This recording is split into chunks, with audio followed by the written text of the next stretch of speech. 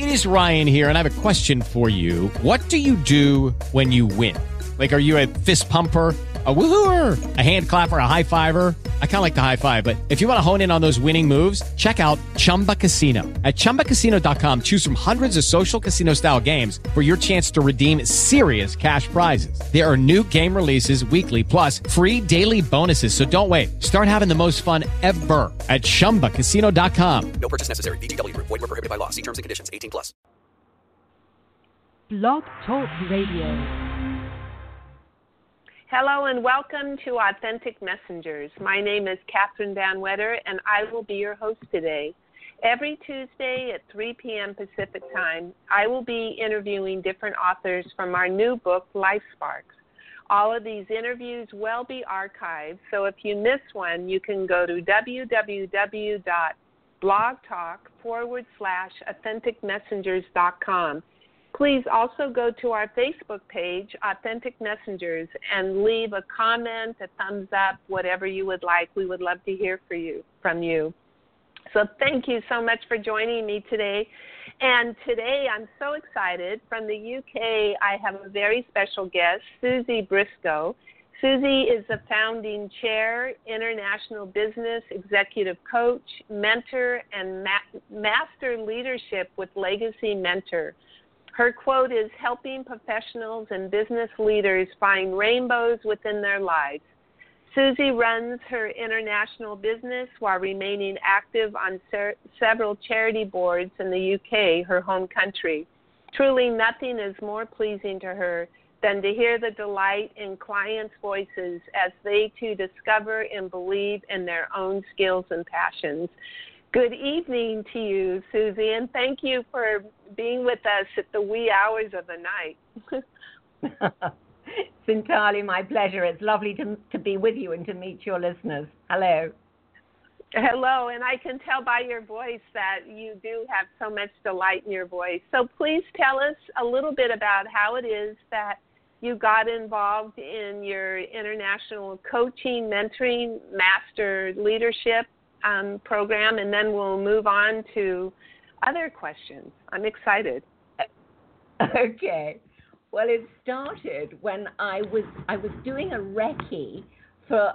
I'd set up a charity with a girlfriend, and we had gone out to India to see how the money was being spent and what we felt we could do with it.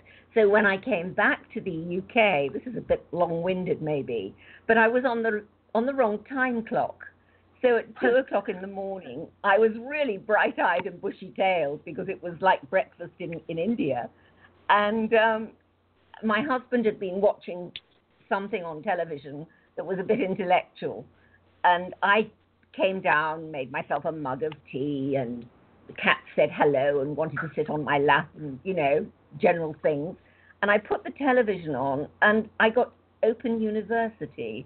Well, that's not what I was looking for. I was looking for something really trashy to watch. And suddenly, I'm hooked up into this program.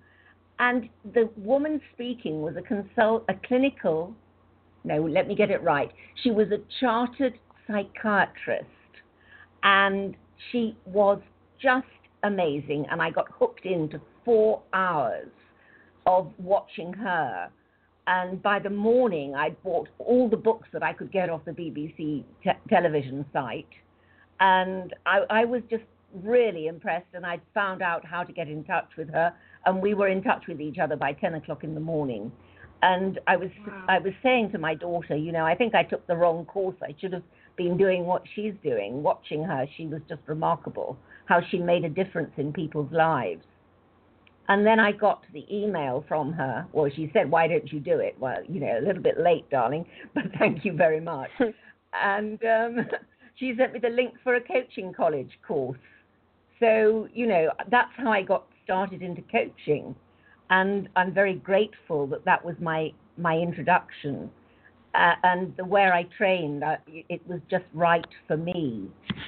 And then I realized when I was working with clients that I was bringing them always round to how they could contribute from the work that they were doing. It always came back to contributing. And I was fortunate enough to be headhunted by Nightingale Conant and then by Brian Tracy, which is wow. That's exactly wow. I got international clients on the strength of that.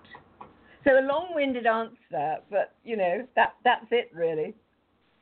Wow, it reminds me in some ways, and please correct me and elaborate more with the work that Lynn Twist does with gathering money for doing work in other countries. And I may be off the mark. Are you familiar with Lynn Twist's work?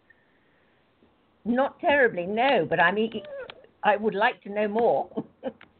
She works a lot with having money raised in order to go over to other countries that need support in building buildings or schools or waterways, and people aren't just donating the money, rather they're knowing that they have an equal relationship with the folks who are so-called in need. It's more of a reciprocal sort of relationship, and recognizing how important it is to be of service, be it monetarily or otherwise.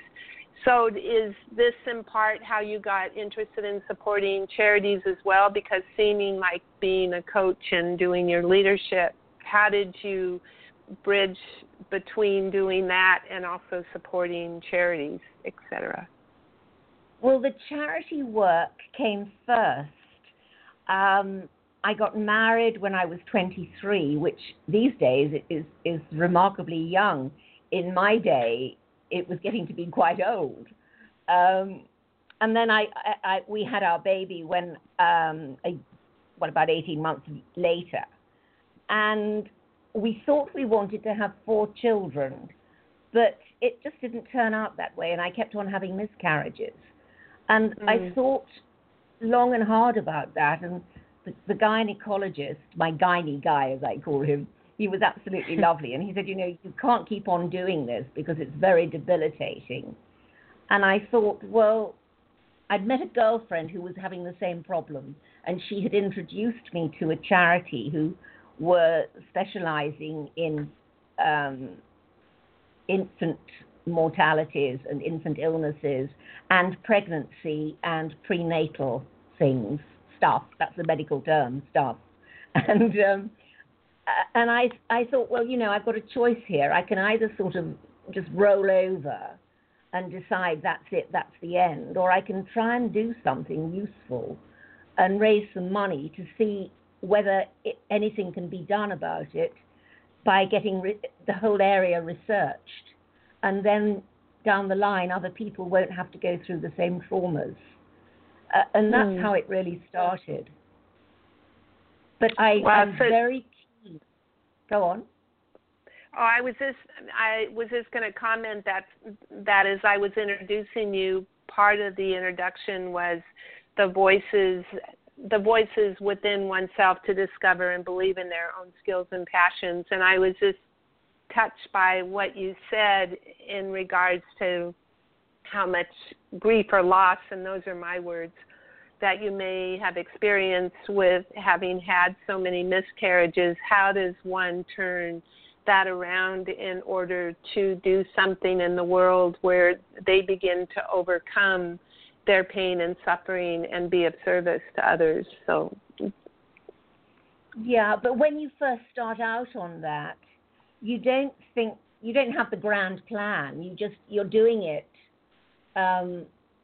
Yes, there is, of course, it's necessary to raise the funds because it needs researching into it. But there's also, for me, it enabled me to channel my energies into something positive so that something good could come out of what was bad. Right. And I think that's an important lesson for life. I mean, I love the way you guys say, life's serving you lemons, go make lemonade. And it's a similar thing, isn't it? You just make the best of what you've got. And that's what struck me as I was listening to you speak, and also how part of your introduction was that you've turned that in order to use your own skills and passions. So thank you for doing your deep work even though you may not have known where it would have led you. That is the truth, actually. It really is the truth, Catherine. And I don't think, everything that has happened to me in life, it hasn't, nobody's life is straightforward. I don't believe anybody gets through life without hiccups along the way. But everything that happens, I honestly believe happens for a reason. And when I'm reflecting back on it, each part of my life's journey, even probably from the worst moments of it, that's where the deepest learning has come from. And that is, I feel, that's how I can be so supportive now to my clients. When you're going through things, you think, oh, gosh, I hate this. This isn't good. Let me out of here. Stop the world. I want to get off, kind of thing. But the reality is that the lessons that we're learning, I didn't realize I was going to be able to make such use of them in my later life, working as a coach and helping other people. That's just the way it turned out. It was almost as though everything is a preparation. You're being prepared for, well, I was going to say destiny was the word that was coming to me, but that sounds a little far-fetched, perhaps. No, it's curious. I don't know what it's like for you in the UK, but here in the United States, we have so much about ageism. We live in, for the most part, a very youth-oriented culture, yet the majority of people living here in the United States are baby boomers. And so it's an interesting parody to look at, on the one hand, being so youth-oriented, and then on the other hand, the recognition that we're all getting older, and how do we still incorporate the youth vision and the youthfulness of body, mind, and spirit, while also being able to really tap into the wisdom that can only be accrued through years of experience and going to the dark night of the soul. I think that's so true.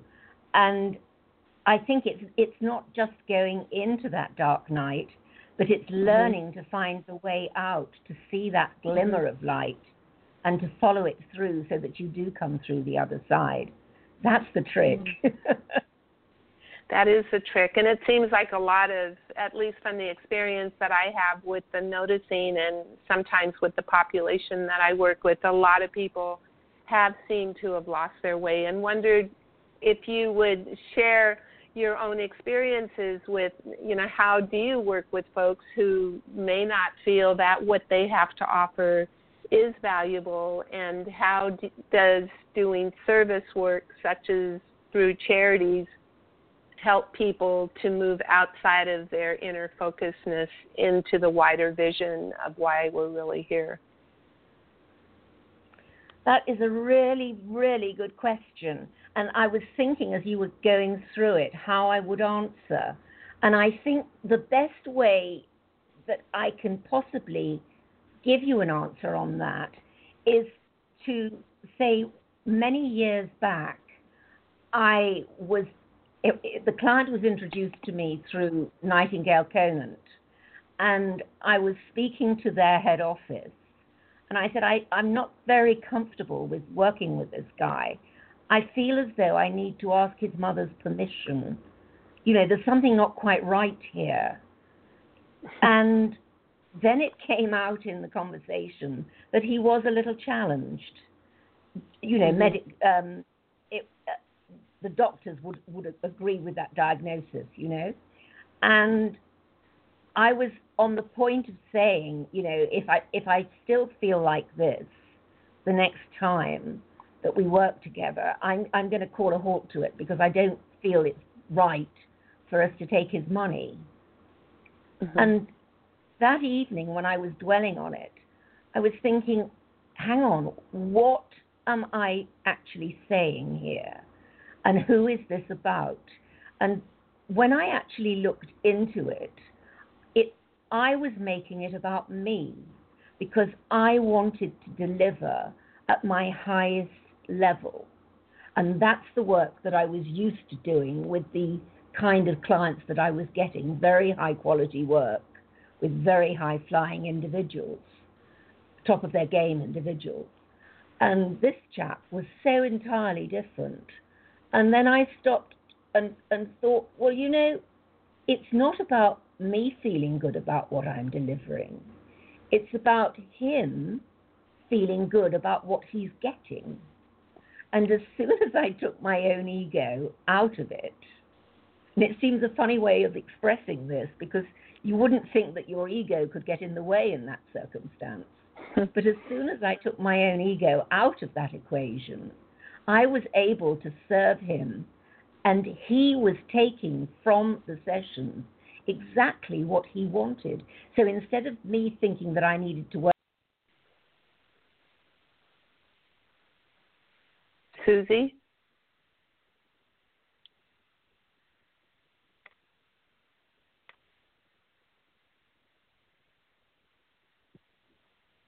Susie, are you still there? I seem to have lost Susie. I still see that she's on the line, so we'll just give her a few minutes. For those of you that have just started listening in, this is Catherine Van Wetter, and I'm interviewing Susie Briscoe, who is from the UK. It's 11 p.m. her time, and she was just getting into saying something really wonderful, and hopefully she'll be coming back soon. So I'm will here, Catherine. There you are. As I'm carrying on. I've been here the whole time. I don't know when you lost me. I wasn't able to hear you. So here we are. Isn't it amazing being worlds away from each other and connected by this little cell phone, at least on my end? So please continue with what you were saying. Well, I'm not sure how far you heard. What did you hear? Well, I heard when you get the ego out of the way, that yes. It was, you see, as soon as my own ego was pushed out of the way, I was then able to actually deliver the highest quality that my clients required. And that's really what it's all about. Wow. That was the point I was making. And that is such a valuable point, because how many times do we get driven by what we think we're going to be gaining from it, yet if we truly are doing our service, it's about what others will receive, and trusting that if we show up with the highest intention of who we are, everything unfolds in its divine way. Yeah. I wonder if that really answered your question, though, Catherine. I couldn't think of a better way of answering it.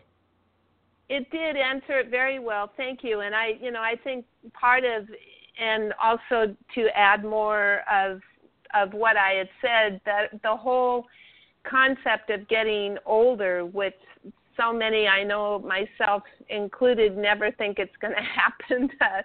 And then the next day, you're in your late 50s or 60s, and it's like, how did that happen? And how can I still recognize that there's so much life force left and that the world needs? I'm going to be 70 next year, Catherine. And congratulations. But I can't believe, how did it happen? Where did all the time go? To me, in my head, I'm still, I don't know. I wouldn't go backwards, though. I'm grateful that I don't have to go through all of that angst again. Yes, I know, but it's funny to look in the mirror and see a different vision than what you may see in the photograph. So thank you for being so candid and so open. May I share a story with you? Yes, please do. I have a girl. She was a neighbor. She was a darling, darling woman, and she used to come down to she had the house opposite ours in a country lane. And she just used to come down at weekends. And she would say, I had no idea I was so old until I got my contact lenses. She said, God is so wise, because when I first got up in the morning, I didn't have my glasses on, so I therefore didn't see all the wrinkles. Oh, God. That's right. And then you see them, and it's like, oh, my. So we earned every one of them. Oh, absolutely. And I wear them with pride. I love it. Oh, good. Well, thank you for giving women and folks permission to be in the glory of who they are. And I understand that 70 is the new 50 now, so you go, girl. It's gone. So what motivates you to... I'm sorry. Go on, you ask. Oh, I was going to say, what motivates you to choose the charities that you support? I love that question, because the first one was Action Medical Research, and they are the people who discovered the vaccine for rubella, and it was the founder's daughter had polio, and that was how it was founded on the back of that, and then they went on and did all this other wonderful stuff, and my experience brought me into contact with them. So that's a very real one. And then I think education is really important. Sorry,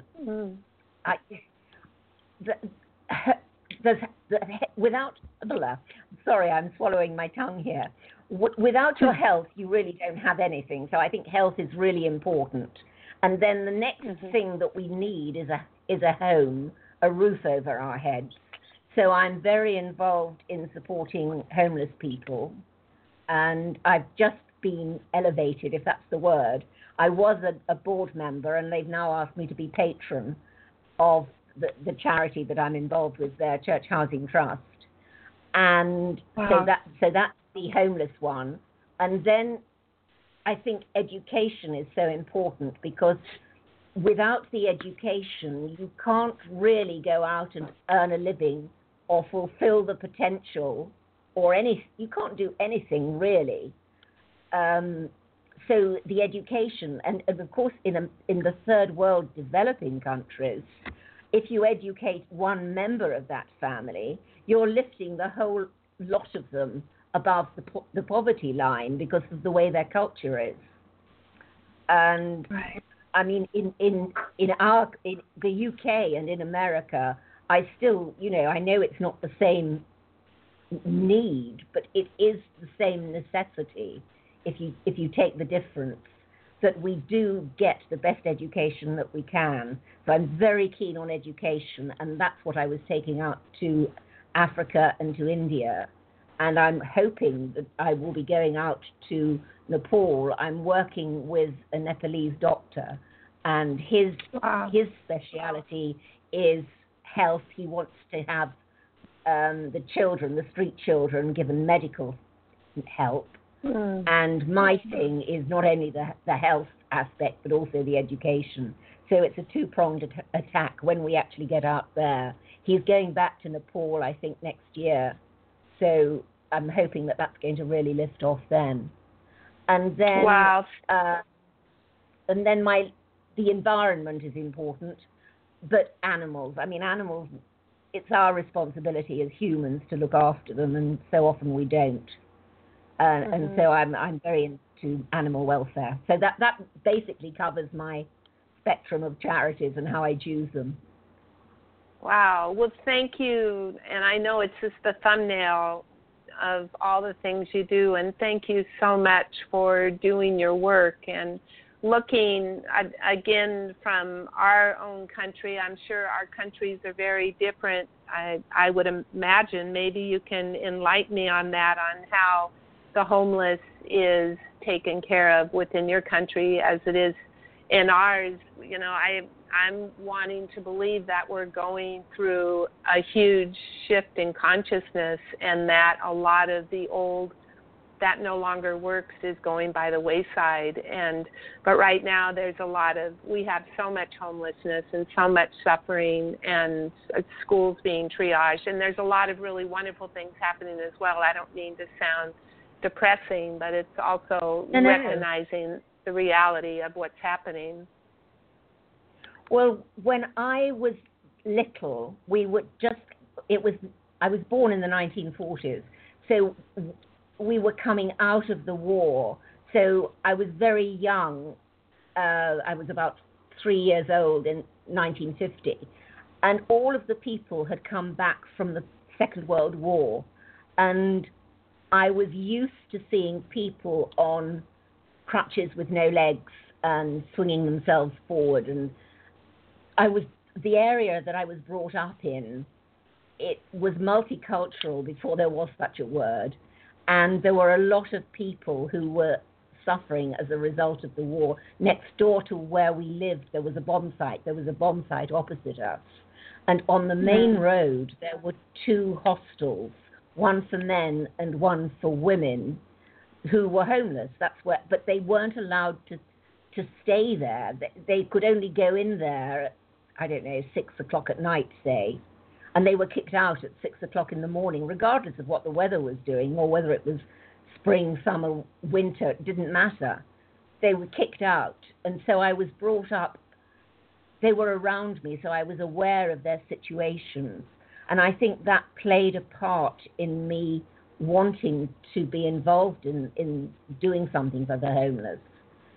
And in all of the years that have gone by, though, I'm not sure that we've progressed much in society. But the homeless charity that I work with, we have a very high standard where we provide accommodation in hostels, and we have dry hostels and clean hostels where they can't drink and they can't have drugs or anything like that.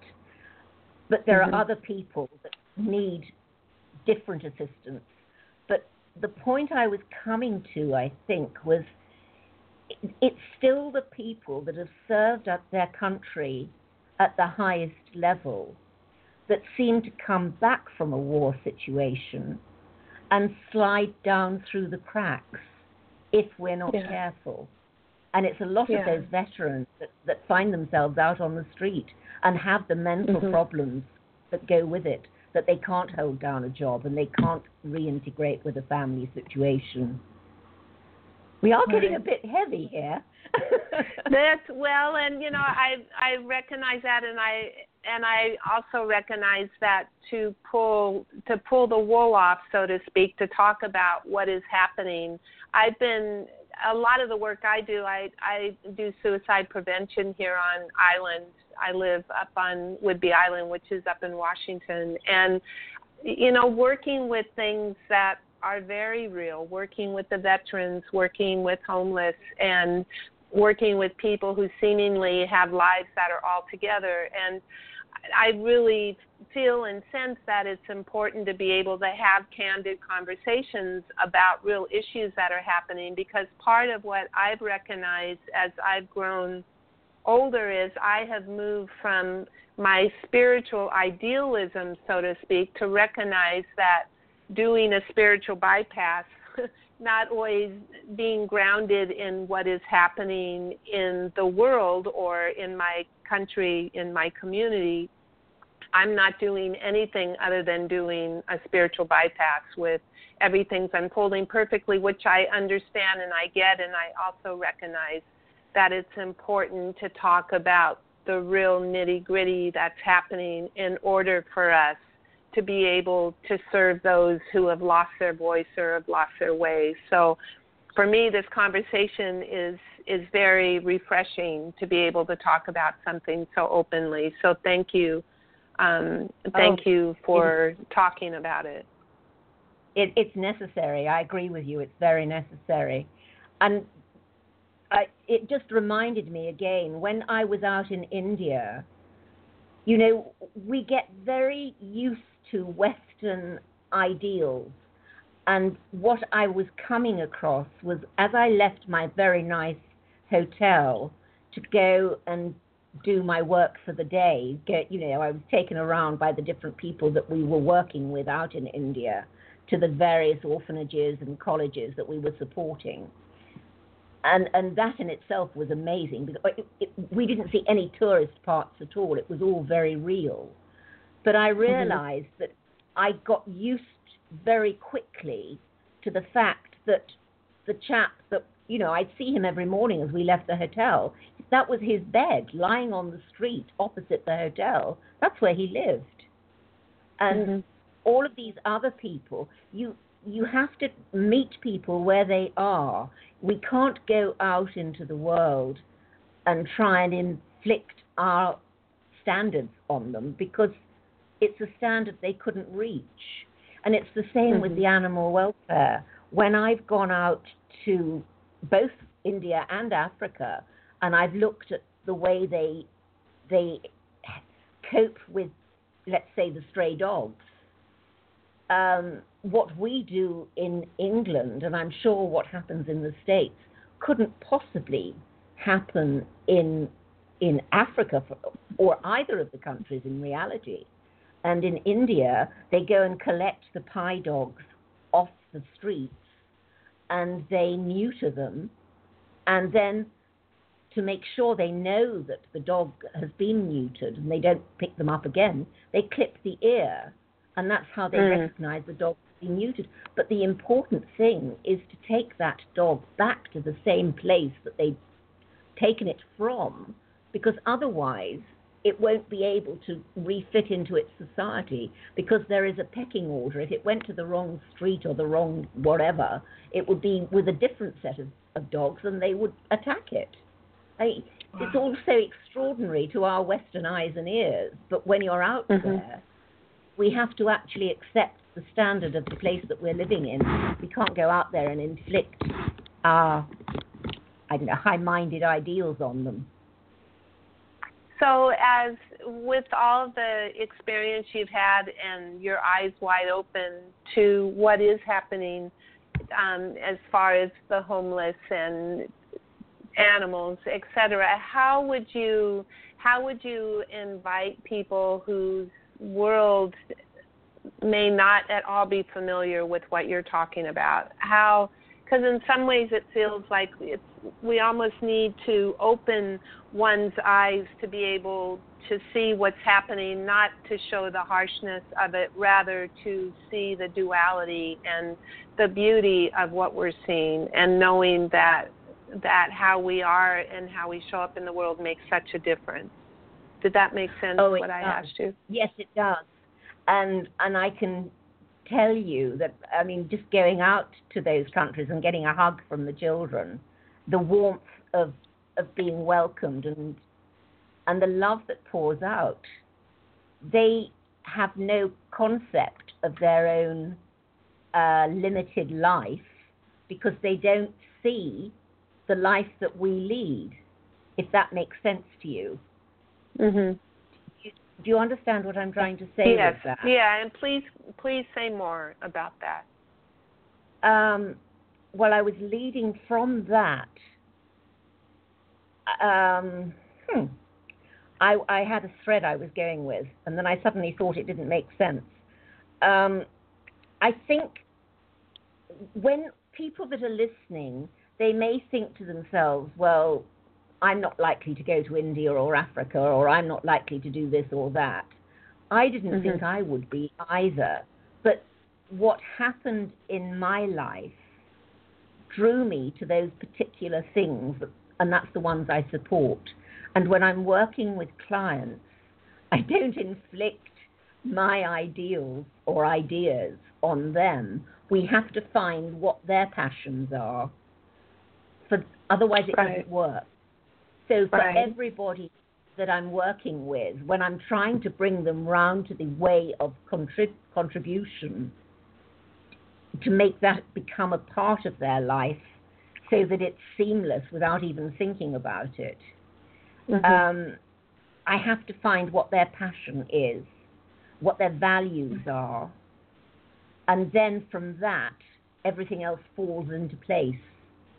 It's once you understand your values and understand what's driving those values and what's important, what gets you out of bed every morning, it's that kind of knowledge that will then get people to understand themselves. I always say I'm introducing my clients to themselves, and by getting them to know themselves, they get to lead a much more satisfying life.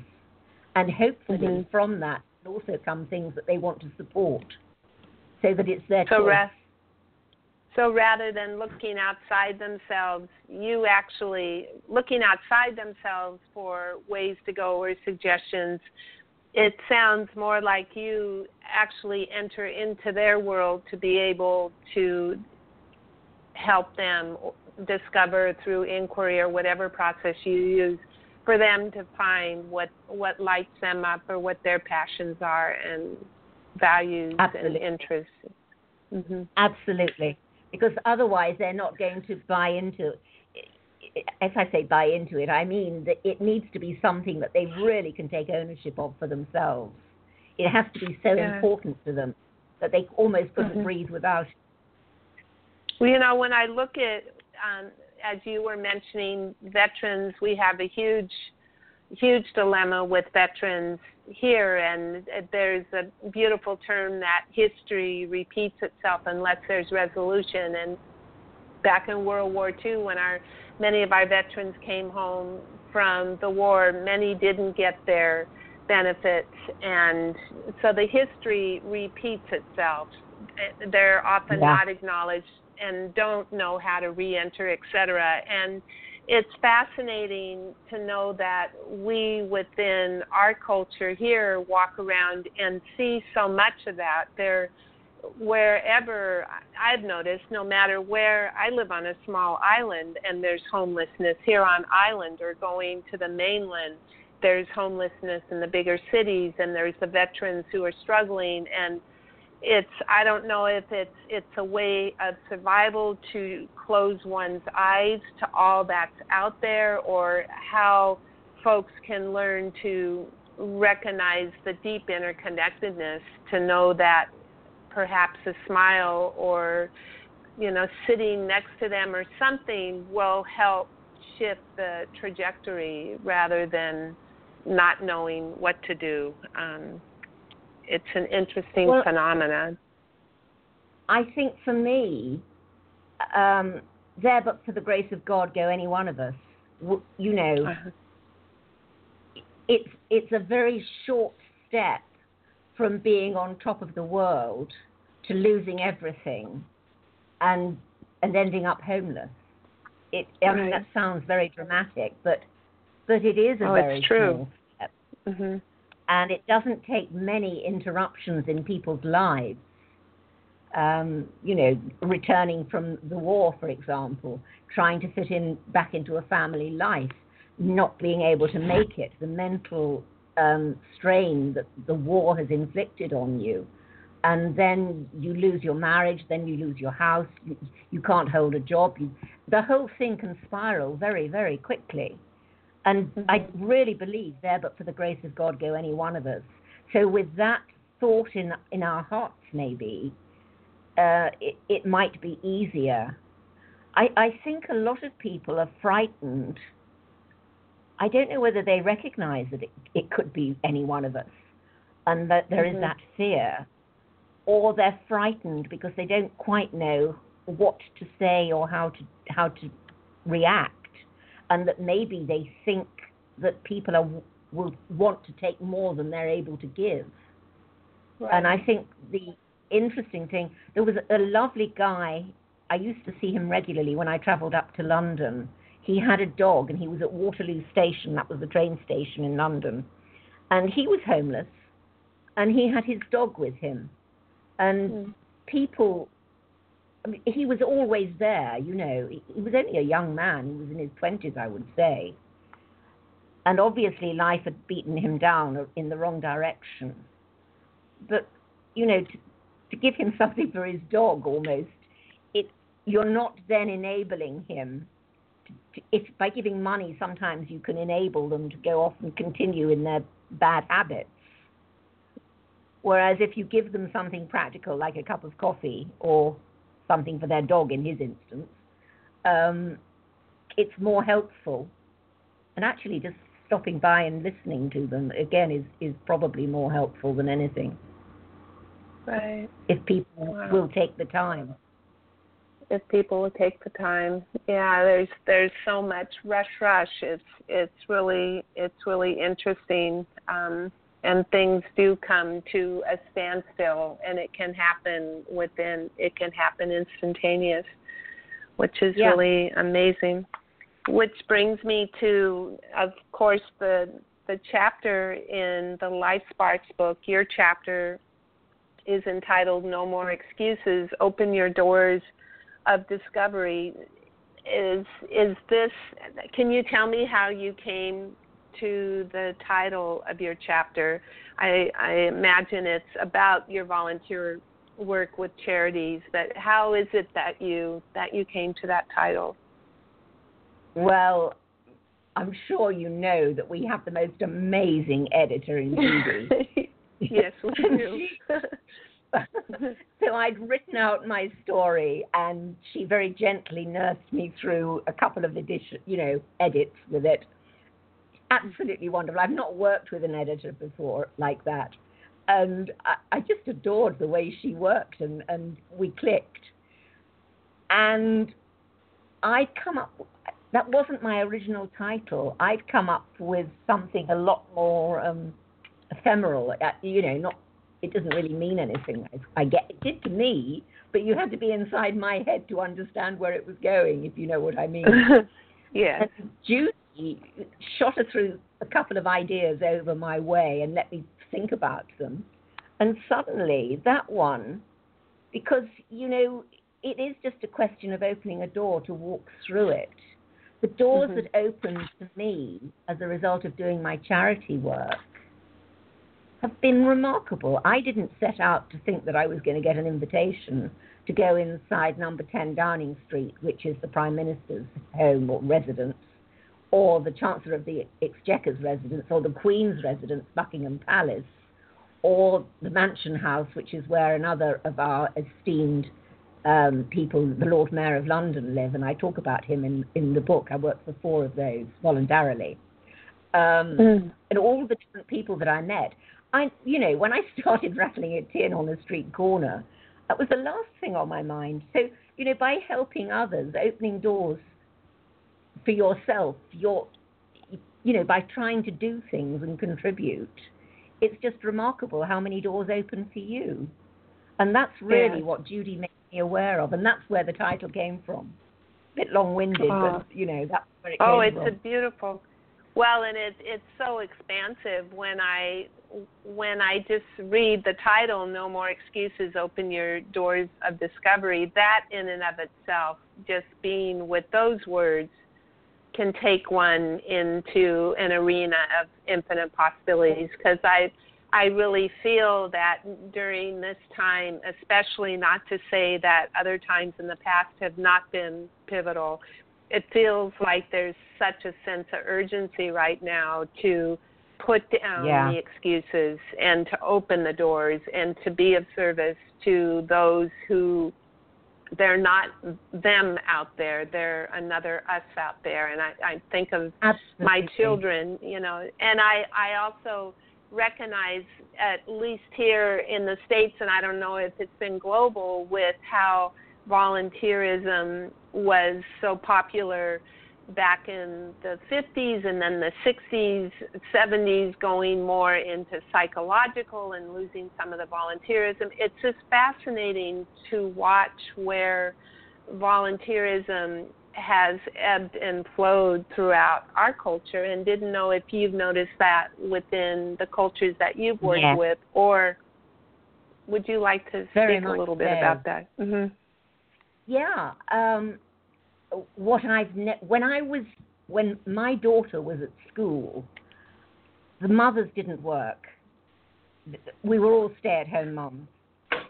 And then when she went off to boarding school, a couple of years later, they invited me to be a governor of the school.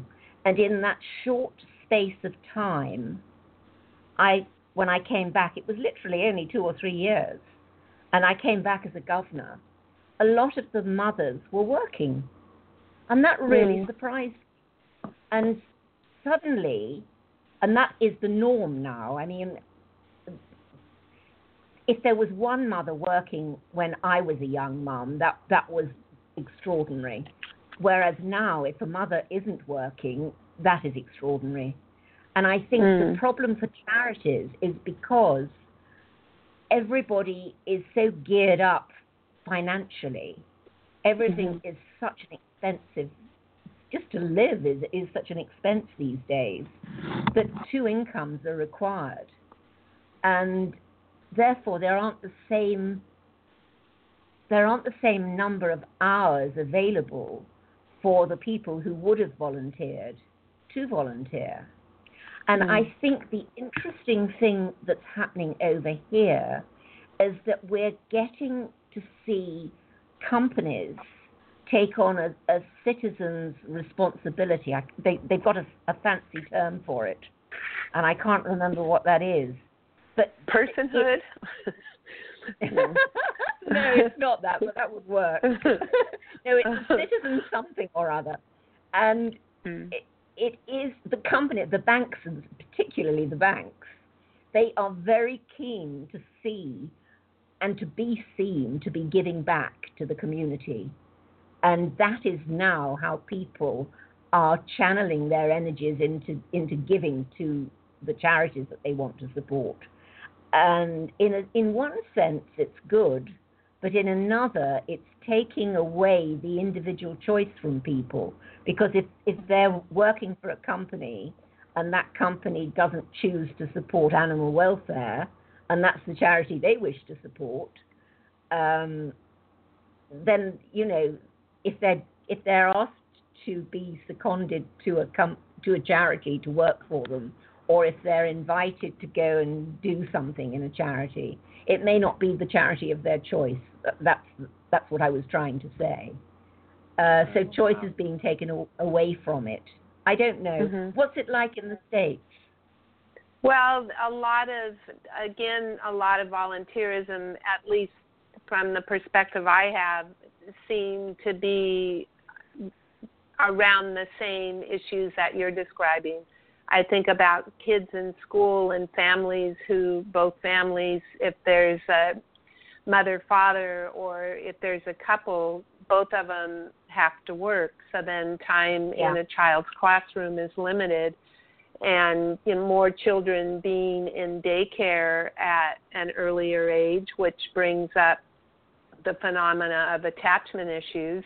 And so, you know, across the board, it feels like in some ways it's the fraying of a culture that in how does a parent anymore, and how do kids give back. I know, having children who are two sons that are in their 20s, much of the population of their age, because the world now is the internet, the world is at their fingertips. I've heard and read, and also talking to my children and their friends, that the opportunities for them to be of service is so broad out in the world, you know, be it going and working at a farm and having housing and room and board and being of service. And, you know, I'm wondering if the tipping point is happening so that more of our youth are looking to the greening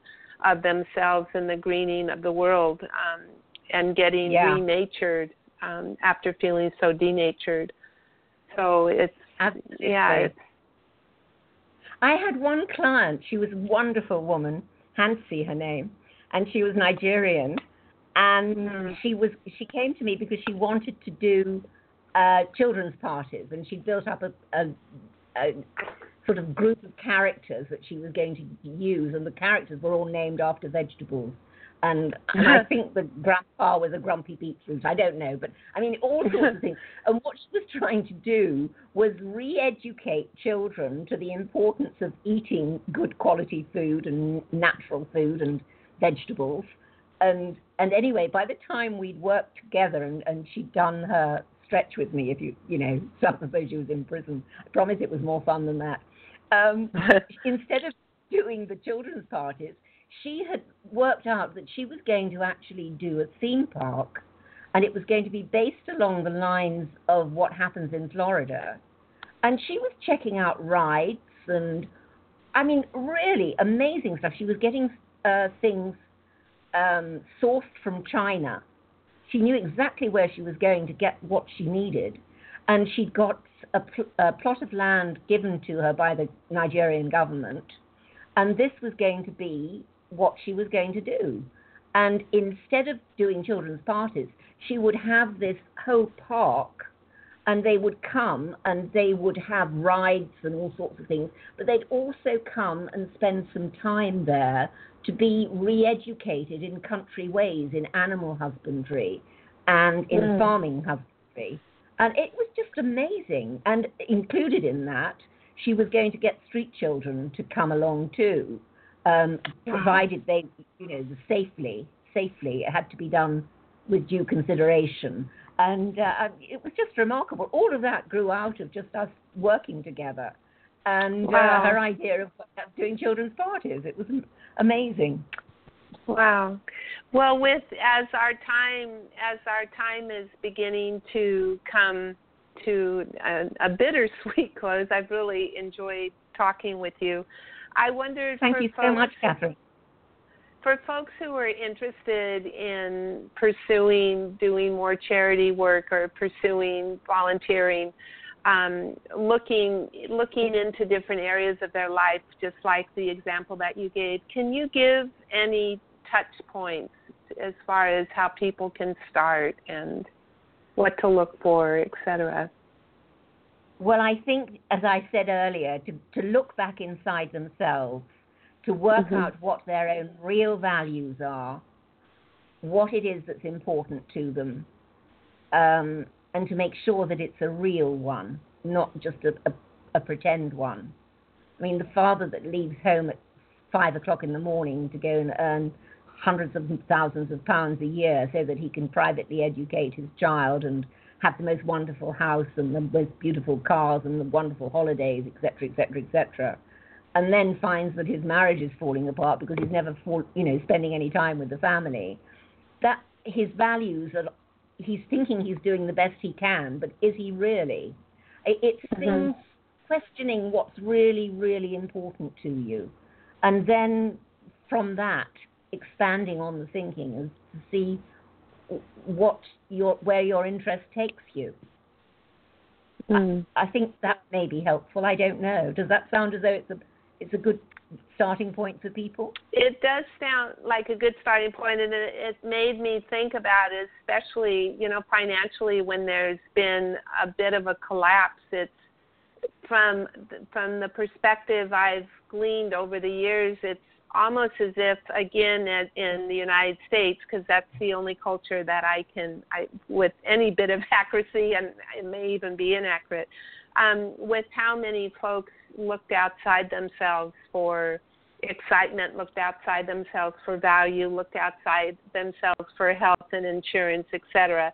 And because of the collapsing in many different industries, from medical to financial, that has in some ways been ripped away from folks, so that they've gone to their proverbial knees, almost as if there's assumed helplessness with not knowing how to get back up again, not knowing how to look within themselves. And I recognize it's a blanket statement, and I apologize for having such a broad statement, but it's in ways it's like we're all being given the opportunity, if relationships collapse or jobs fall apart or the 501k is no longer there, how does one really look inside themselves and see how can we come together within ourselves to create a more sustainable world, including community and reconnecting to Mother and all the resources that are at our fingertips. So it's happening, it feels like, whether or not people know how to access that wisdom that may have been asleep for a while. It seems to be the challenge and that I many think are facing. One person I met, and I remember him so incredibly well, he was actually in a wheelchair, but I completely forget that, because when I think of him as commanding the entire room. And he had become quadriplegic because he went up the mountainside to climb Mount Snowdon in Wales. and he just left it too late in the day. They'd been out on the toot the night before, so they were late getting up. So they went up the mountain when they didn't have enough time really to do it and get back down safely. Because they were late, the mist came down, and the mist came down so they couldn't see where they were going so clearly, and he missed his footing. And he went from being this amazingly energetic and vital man into not being able to move at all. And he obviously went through this bleakness, but once he came to terms with that, I think give yourself time, but at the same time know that there is light at the end of the tunnel, because he was so inspirational. He said, he had to realize that he had decided, there was no point in saying he wished he'd done this or that. The reality was he was where he was. And it's when you can get to that point that I think you're ready to start looking forward. Wow. Thank you for sharing that. And it feels that also there could be the spiritual deprivation. I'm not speaking religious connotation, but more of the spiritual universal truths that something so much bigger than us is unfolding, and how do we remember ourselves that we are just not merely doing, but we're also here to experience the divine, as well as being in our physical body. And especially now, how do we practice any sort of spiritual awareness and recognize that nothing has been punishment with us. Is there anything that you would like to close with? Susie, it's been just, again, such an honor and pleasure to be with you. I would just like to thank you, Catherine. It's been my absolute honor to be part of your program and to reach out to your listeners. And I'm grateful to have the opportunity to speak with you. It's been wonderful. Thank you very much. Thank you, and I hope that you'll be able to settle down and get some rest. I don't know if you've had lots of coffee or if you can just I'm all hang fired up up and now, Catherine. I'm not ready to sleep at all now. Well, I hope that you can watch a beautiful sunrise and Well, I look forward to the possibility of meeting you, and just really looking forward to reading the chapter in your book. And thank you again for blessing our show, for being on it. It's been a real honor. Thank you so much. My pleasure entirely. God bless. Thank Bye-bye. you. God bless you. Bye. And thank you, everyone, for listening in. My name is Catherine Van Wetter, and if you missed today's show, you can go to www.blogtalk/authenticmessengers.com. And tomorrow, or next week, next Tuesday, July 26th, which is amazing. Again, the months just seem to be flying by. I will be interviewing Nate Roberts, who is the owner of Nocturnal Energy, a company that specializes in digital advertising strategies. His expertise is helping business owners plug in and power up for massive online exposure for their products and services. Nate invites others to contact him saying, I am always looking for the right connections, relationships, business opportunities, and partnership prospects. Let's connect. So please, again, join us next week. If you were not able to listen to this talk today and or have missed other shows, you, again, can go to www.blogtalk/authenticmessengers.com and look at our archived shows. And if you're interested in perhaps being a co-author for another SPARKS series book, you can go to authenticmessengers.com for more information. Be gentle with yourselves, be kind, and know that you are the change. Take good care. Blessings.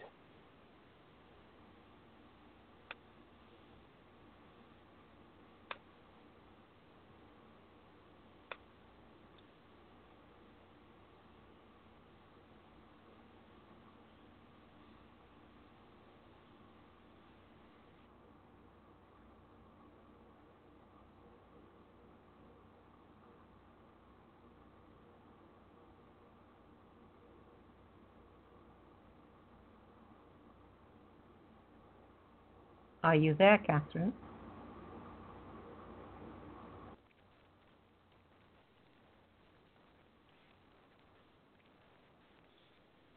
Hello, it is Ryan, and we could all use an extra bright spot in our day, couldn't we? Just to make up for things like sitting in traffic, doing the dishes, counting your steps, you know, all the mundane stuff. That is why I'm such a big fan of Chumba Casino. Chumba Casino has all your favorite social casino-style games that you can play for free anytime, anywhere with daily bonuses. That should brighten your day a little. Actually, a lot. So sign up now at ChumbaCasino.com. That's ChumbaCasino.com. No purchase necessary. VGW Group. Void where prohibited by law. See terms and conditions. 18+.